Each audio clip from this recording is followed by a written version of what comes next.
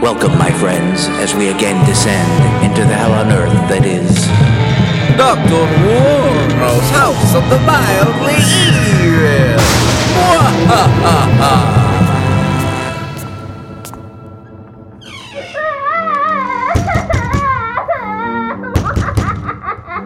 Tiffany! I didn't do anything! That thing is lying! Go away! Hello, my friend. I do apologize for my assistant's cries of despair.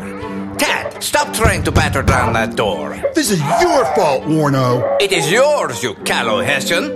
The witchbone never lies. Tiffany! Go away! Haven't you heard the girl enough? No! Tad, I have nothing but admiration for your vengeful spirit, but you'll have to continue this elsewhere. We have a customer. Now go! I'll be back! Tiffany, he's gone. You can come out now. No! Curse you, wench! You see, my friend, Tiffany asked to use the witchbone. It seems young Tad there had been behaving in a way Tiffany repeatedly called shady, which sounds promisingly dark enough, if harmless, but which Tiffany assures me is quite terrible. Why the quizzical look, my friend? Oh, I haven't introduced you to the witchbone yet? Why, it's right here on the counter. The bronze thigh bone of a baby pig. It was enchanted for a jealous noblewoman back in the Shang dynasty and has been passed down to lucky souls throughout the generations. If you can call them lucky, really. For the power of the witchbone is merely to tell you which of your friends has slept with your lover. Ah, the heartbreak of knowledge.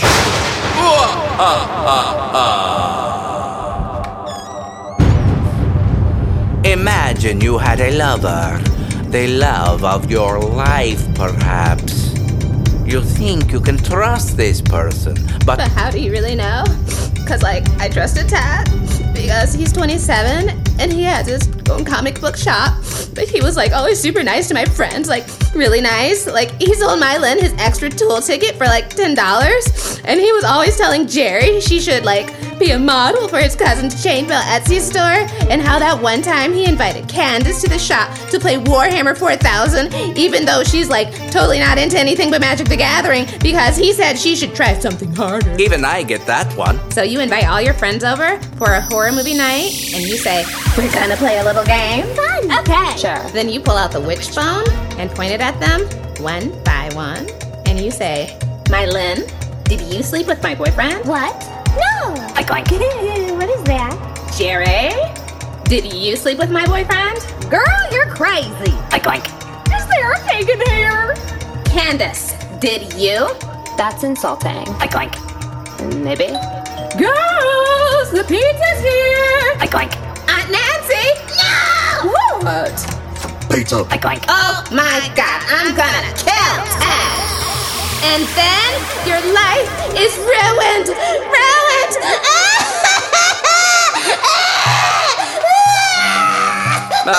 Isn't it ever the way with love? A land of wishes and illusions. But the witchbone rips the veils from our eyes and forces us back into harsh, loveless reality. Would you like to try it? No? I can't say I blame you. The heart is a fragile and savage beast. Tiffany, please get out here and put the witchbone back on the highest shelf. I'm afraid to climb the ladder. Yes, Dr. Warno? Sounds like she's coming around.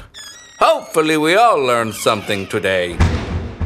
Tiffany, I'm back! I hate ya. Like I learned that Tad is gay for pizza. That's a lie! Gay for pizza at Dr. Warno's House of the Mildly Evil.